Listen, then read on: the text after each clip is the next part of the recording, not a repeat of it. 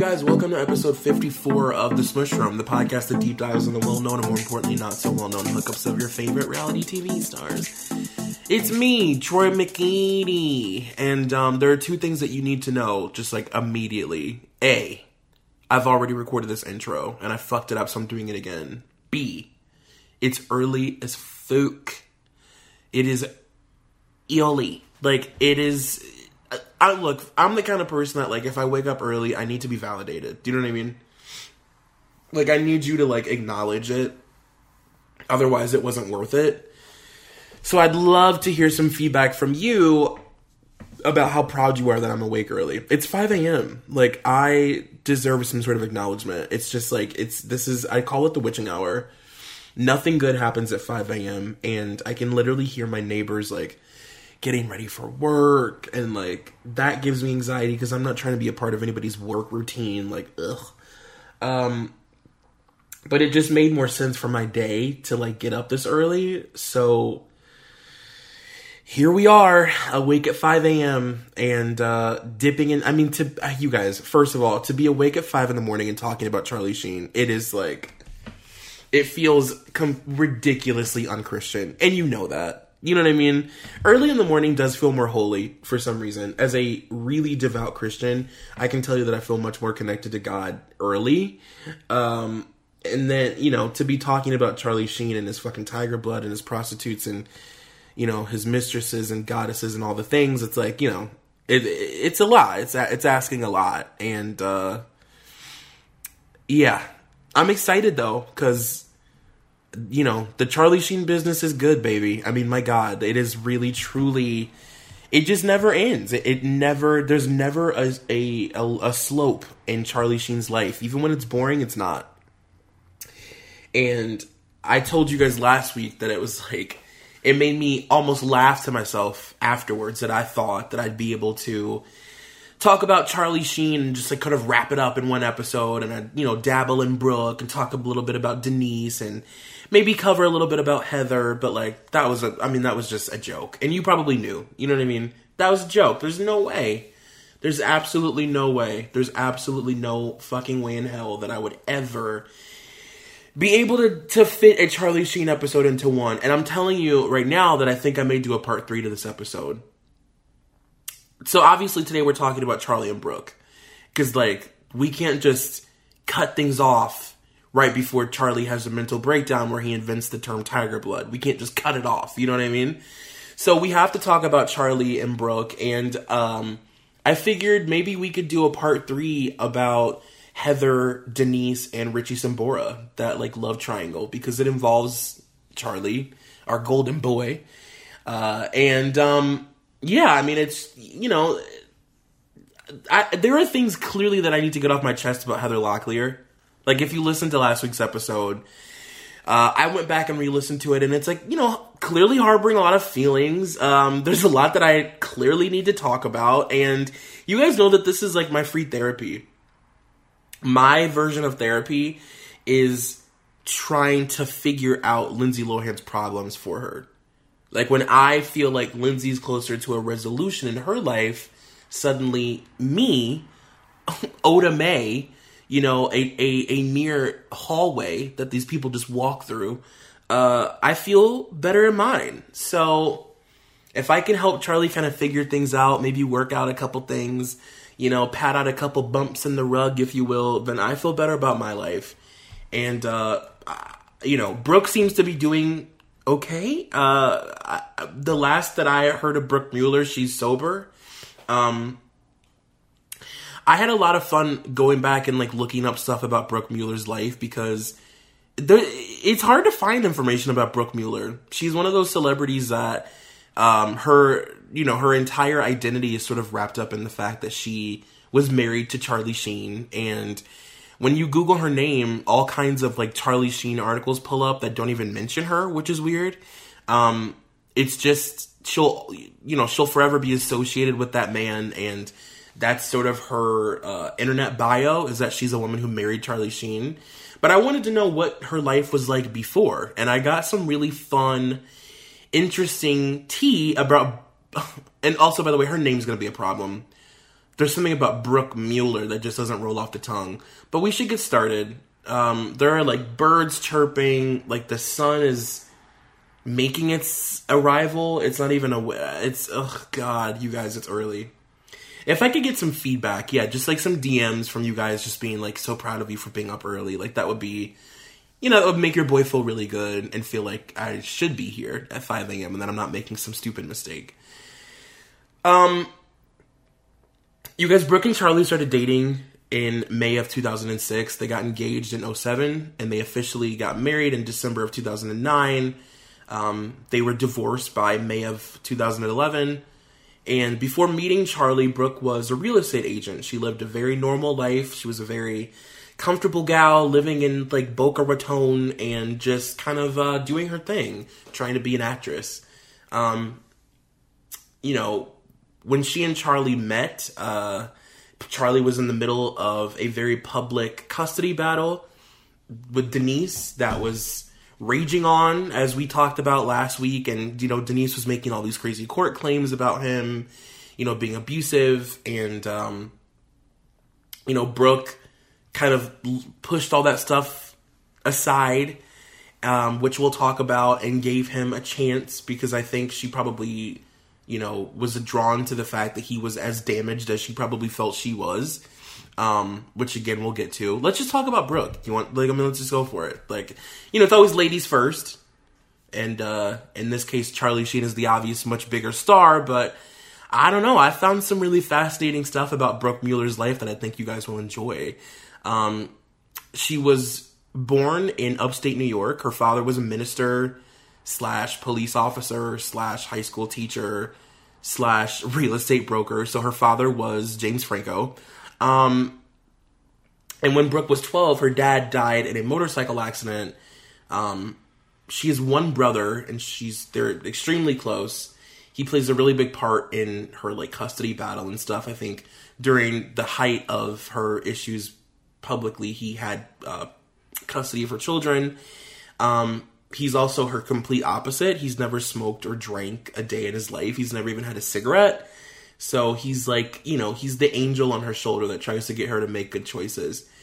And Brooke came from a family that you would, I guess, sort of describe as, I don't know. They're a family that you would see a lot, I think, in, like, reality TV tropes, especially old school Real Housewives, where they would go from being, like, moderately rich to extremely rich to, like, kind of not poor, but, like, middle class, and then back to, like, upper echelon wealthy. After her dad passed away, her mom married a millionaire named Kenneth Wolofsky, who made his money as an owner of a construction company. And at that point, she and her family had picked up and they moved to Palm Beach after her dad died. This is where this man kind of, like, had his business booming. And Brooke was really close to her dad, so it was a really traumatic experience. I bet if you sat down and talked to Brooke Mueller, like, if we did some sort of, like, reality TV therapy, which, like, she's been on that kind of shit before, right? She's been on, like, celebrity therapy or whatever on WeTV. I mean, right? Isn't that, like, hasn't she been on some kind of show like that? Like, couples therapy or maybe not, family therapy, whatever. And Kenneth, her new stepdad, he was a very popular Florida socialite. He was extremely well known. He was very well liked. And although Kenneth had, like, a good amount of money, they weren't technically really rich until he opened let's see, what hotel did he open? The Le Hermitage. I don't know if I'm saying that correctly. The luxury hotel in Fort Lauderdale.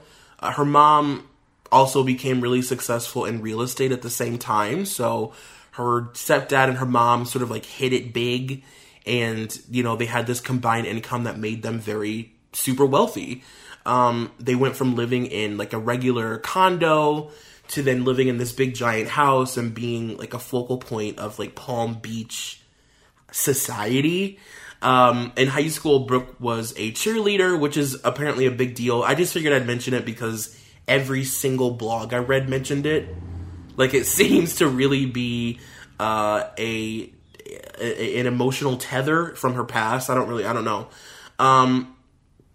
She went to the very exclusive Benjamin School in Palm Beach, where high school tuition starts off at $25,000. Can we talk? And as a teenager, Brooke became known as a party girl. That was where she started drinking and smoking. She was arrested for a DUI after running a road sign in 2001. She was also arrested for possession of cocaine.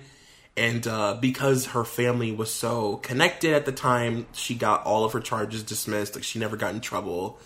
And there's this man who I like to believe is like, what I picture in my mind. So his name is Joe Lambiet. Joe, if you're listening, honey, I am rooting for you. He's this guy who owned a website back in the day called palmtolive.com. And it's since been changed to gossipextra.com, and it's since been, it's still open, but the website, he no longer updates it. But Palm to Live was like basically guest of a guest, but for Florida socialites. And like, I don't know, he was this person who sort of reported on her early. Like, he was posting articles about her as a local Florida socialite. And he said she was a party girl. That's not so secret. It doesn't make her a bad person. She's not atypical of the rich youth of Palm Beach. And he said this is a town where the rich and famous people come to play and come to party. So like, that was what she was. She was kind of like a Tara Reid, if that makes sense. Like, she was a young, sort of hot, wealthy, former cheerleader party girl.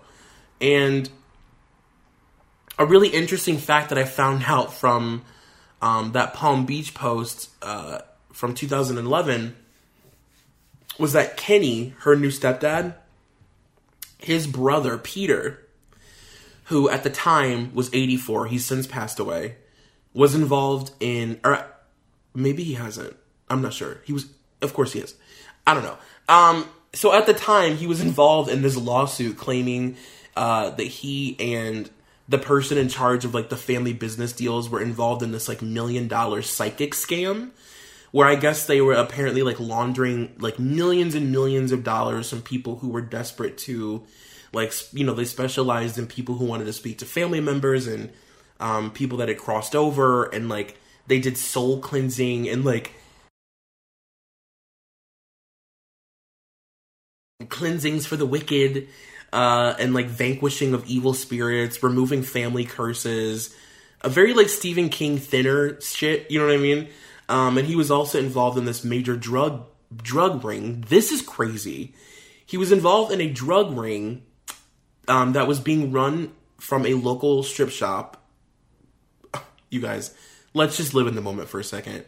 A strip shop. Can we talk? That's 5 a.m. Troy. A local strip shop. Is that what we're going to start calling strip clubs now? Because I'm okay with that if it is. He was involved in a major drug ring being run out of a local strip club. And here's how the operation went. You're going to die. It went public because they tried to buy a $5 million submarine from the Soviet Union to transfer drugs underwater from U.S. to Canada. Can we? Tuck. Like, what?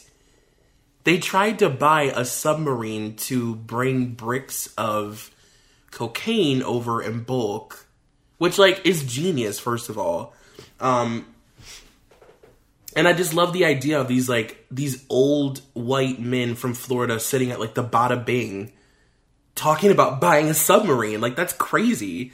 Kenny Wolofsky passed away at 72 in April of 2003, and Brooke's mom remarried rock singer Joe Fiore, which I had no idea who this person was prior to this episode, but I do suggest you go look at his Twitter. He hasn't tweeted since 2014, but he's got some real gems, you know what I mean? He's like 30 followers, and he's like a famous singer. It's like an old man that like got a hold of an old BlackBerry or something that he found at like a discount store. Didn't know that it wasn't the latest technology, and just like has been tweeting his heart out, but he stopped in 2014. So, Joe, if you're out there and you are kicking... Or no, actually, you know what? I think Joe passed away. Did he? Is Joe alive? No, Joe's alive. Okay, good. Good. Joe, we're rooting for you too, hon. You guys, sorry. Another thing about me that you have to figure out, you'll have to learn, is that I cough in the morning. It's a thing. It's like a thing that I've always, since I was like 8, I've always woken up just gagging. I don't know. It's like, literally as a child, I would wake up sounding like I spent the night before, like trying to find a man in a bar. You know what I mean? I don't know where it comes from, but I just, in the morning, I just gag. So I'm sorry. I can't edit out gags. I can, but you guys know that I won't. So after college, Brooke tried her hand at real estate. She was really successful at it. It's sort of what she's known for, aside from marrying Charlie. She sold properties in Palm Beach and LA. She then quit real estate to become an actress. And she changed her name from Brooke Mueller to Brooke Allen for a short period of time. She also starred in a couple direct-to-video horror films, one of them called Witch House. The preview for the movie looked just absolutely superb, and thumbs up emoji for that one. And she also worked as a correspondent on Extra. And, yeah, I mean, not to be the bearer of bad news, but that's, like, pretty much all I could find on Brooke. Like, her life is very, it's very, I don't know, people just don't, I guess they don't care. Which I guess I understand, like, there's no need to, like, get the Brooke Mueller bio, but, like, I don't know, I thought it would be interesting. She seems to have some really, fascinating characters in her life, but it's really, really hard to find out anything about her. Her Wikipedia is very sparse, and any website that mentions her, like I said, it's mostly just information about Charlie. Now, when it comes to Charlie Sheen, if we pick up where we left off, Denise and Charlie are not in a good place, and Denise has just filed a restraining order against Charlie for knocking her down while holding their child, and telling her that he wanted her to die. So he's been ordered to stay a minimum of 300 yards away from Denise and their children. He can only see the kids during supervised visits. And this is a result of him, like I said, pushing her over and her falling backwards on one of her kids' toys in her home. Now, when Charlie met Brooke and made it clear to the people in his life that he was interested in this girl, I mean, at that time, I think everybody thought, like, this would be a really great change for him. You know, he was in the middle of this crazy custody battle with Denise. They weren't speaking. And Charlie was in a really bad place. And I think a lot of people thought, you know, cool, like, she's this normal girl from Florida who does real estate. Maybe she'll, like, be the thing that calms him down. Like, she's not in the business and whatever. You know, I think before anybody had any idea that Brooke Mueller is the female version of Charlie Sheen. I mean, let's talk. Like, Brooke Mueller is the furthest thing from an angel. She's no angel. So she and Charlie met in April of 2006 at a birthday party for director Brett Ratner, and they were apparently introduced by B-list movie star Rebecca Gayheart and her husband Eric Dane of Grey's Anatomy fame. Scott Mueller, her brother, who I mentioned earlier, who was straight edge, told the Daily Beast, he said, "I certainly knew about his past," he said. "However, he showed himself to be generous, charming, and intelligent. The beginning of our relationship started off very well, and I could see why my sister had fallen in love with Charlie." Charlie and Brooke made their relationship public at the 6th annual Chrysalis Butterfly Ball in June of 2006. People magazine reported that Charlie showed his gentlemanly side to his new girlfriend by putting his tuxedo jacket over her cold shoulders. And it's definitely worth mentioning that at the same time, Denise Richards had gone public in her relationship with Richie Sambora. Like I said, I think I'm going to do a part 3 to this episode to, like, fully dive into, like, the Heather Locklear, Richie Sambora, Denise Richards love triangle feud, rivalry of it all, that the breakup of that friendship and the involvement of Charlie, you know, I think not that many years after this, Denise had custody of Brooke's children with Charlie because Brooke was in rehab, and you know, it's a whole fucking clusterfuck of just insanity. 15 months into their relationship, Charlie and Brooke went public with their engagement, which was first reported by Us Weekly. It was reported that Charlie proposed to Brooke on a Costa Rican beach with a $500,000 engagement ring, which, like, you know how I feel about that. No, thank you. I would have thrown it into the ocean. That same month, Denise was spotted shopping with Brooke, and a Denise source, aka like her Illinois-based dad, told People magazine, Denise wants her to feel comfortable. She put together a bag with toys for her and the girls, along with a card telling her she's glad that Brooke makes their daddy so happy. Now, Charlie and Brooke exchanged vows in front of 60 close friends and family. They asked for guests to donate to charities, which is cool. So, instead of buying wedding gifts, everything went to Pugs and Pals, and let's see, what other charity was it? Oh, the Chrysalia's Changing Lives Through Jobs charity. Fun fact: Charlie and Brooke actually got married at Adrienne Maloof and Paul Nassif's home. In their backyard was decorated to look like an enchanted garden. Brooke wore a Reem Acra dress and Charlie wore a suit from Men's Warehouse. Charlie promised in his vows to, quote, organize less and listen more, quit breaking a hug too soon, and mute the ball game when Brooke tells him to. Brooke promised to cook more meals that don't involve the microwave, keep her pile of debris on her side of the bed and below 2 feet, and clean her closet once per decade. Ugh, it's like, alright. I promise not to spend too much money on the credit card buying shoes and makeup. It's like, alright, we get it. You're a girl and he's a guy and you guys are gonna, it's okay, fine, whatever. Oh, you guys, it's early. I need that validation, you guys. I need the validation that I'm awake early. I literally, I'm not kidding. I need DMs saying, like, I'm literally so proud of you for waking up early. I need that, or else I won't be able to grapple with it. By August of 2008, Brooke was pregnant with their twins, Bob and Max. And they had a pretty iconic prenup. According to Gawker, Charlie agreed to give Brooke a yearly check for $300,000 that was dubbed the anniversary payment installment, whatever that even means. He was also to give her a one-time payment of $500,000 that was going to be given exactly 180 days after they got married.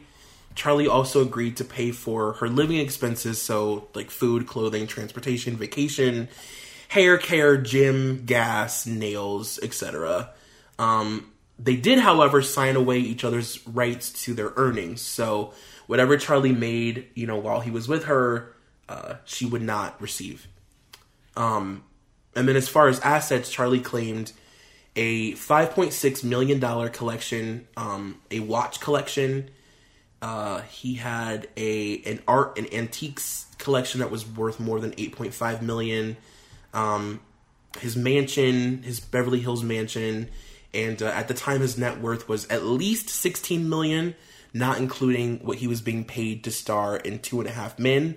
Apparently, his earnings for that were like locked in some vault at the time, a figurative vault where like it couldn't be, I don't know, documented, or I don't know, some weird fucking thing. But I mean, for him to be worth $15 million pre 2.5 Men at the time, where like 2.5 Men is one of the most popular, if not the most popular sitcom on network television, and at the time Charlie was the highest paid television star. So I mean, you can imagine the money that this man was bringing in, and also just like the havoc that he was wreaking on his bank account with like drugs and whatever. Now, we have to talk about this first arrest. It's referred to on the internet as the Aspen incident. And it's like, I know what you're thinking. We've gone we're at a half hour, and we've not talked yet about Charlie being arrested, which is actually it's a breakthrough. The fact that we were able to get through a half hour of Charlie Sheen content and not bring up an arrest was actually, it's a pivotal moment. But it's over because we are at Charlie's first arrest. A true first domino in this relationship. Charlie was arrested for battery. So it was reported in December of 2009 that Brooke and Charlie got into this very intense fight that resulted in Charlie holding a knife point at her throat while they were at their home in Aspen. So, let's, unwrap this for a second. So, when Officer Rick Magnuson, which, sorry, let me take a sip of tap water. By the way, this water, do you ever drink tap water and just think, I don't want this? Is that ever a thought that crosses your mind? But then you think, well, there are people in the world who would literally cut off a limb for a literal drop of this water. I just sometimes feel like tap water tastes like chlorine. Anyway, I may edit that out. So when Rick Magnuson arrived at their home, I was going to say that name could not sound more like movie cop name. You know what I mean? Rick Magnuson. When he arrived at their home, he stated that in his police report that he didn't immediately notice any obvious injuries or anything at first glance. He noticed much later that Brooke had choke marks on her neck. He took Charlie into the basement to question him away from Brooke. And this is where Charlie admitted that they had been having marital issues and that she abused alcohol. So allegedly, the fight began around 3:30 in the morning after Charlie shared a song with her. This is Charlie's report. Charlie shared a song with her that, it was a song that he and his daughter loved, but this was his daughter with Denise. And I guess the song, or the mention of the song, and the fact that, this was, with Denise or whatever, apparently sent Brooke into, a jealous fit, which escalated into her threatening to divorce him and take their children. Charlie told the police officer that he and Brooke slapped each other on the arms while arguing, but denied striking her or touching her or hitting her in any serious way, whatever that means. He also admitted that he did take her glasses off her face and shatter them. Now, I listened to the 911 call. Brooke told the person on the phone that her husband had threatened her with a switchblade and that she needed to file a report so that it would be on record. She also was panicking because he was packing his bags to try and leave before the cops got there. He obviously didn't get out fast enough, but she was panicked that she wouldn't be able to get him on record, lying that he abused her. So Brooke reported in her account that Charlie opened the switchblade, put it to her throat, and said, "You better be in fear, bitch. If you tell anybody, I'll kill you. Your mother's money means nothing." He said, "I have ex-police I can hire who know how to get the job done, and they won't leave a trace of you." So, yeah. Which, is very on brand for Charlie. He's the kind of guy that would threaten you constantly with, Tommy Two-Tone coming up and, fucking whacking you. You know what I mean? Somewhere. Very Sopranos. It's all very Sopranos. So Charlie spent most of Christmas Day behind bars. He was released on $8,000 bail. Charlie was told that the charge carries 2 to 8 years in prison with a fine of up to $500,000. You guys, I hate to cut you off, but at this point, I think you know the drill. You've got to be a Patreon member to hear the remainder of this episode. So, go to patreon.com/ebpsychos. At that point, you will be asked to donate, and then when you donate at this level, you'll get this podcast, you'll get the remainder of all the episodes every single week. You'll get Liz Bentley's Feathers in My Hair, which is the Teen Mom podcast. You'll get me and Molly's Brittany and Kevin Chaotic special. You'll get all the stuff that Molly does exclusively through Patreon. It's well worth it. And also, if you're not a member of our Facebook group, go to mollyandthepsychos.com. It'll take you straight to it. And all we do all day and all night is talk about reality TV. It's super fun. So, like I said, patreon.com/ebpsychos and mollyandthepsychos.com.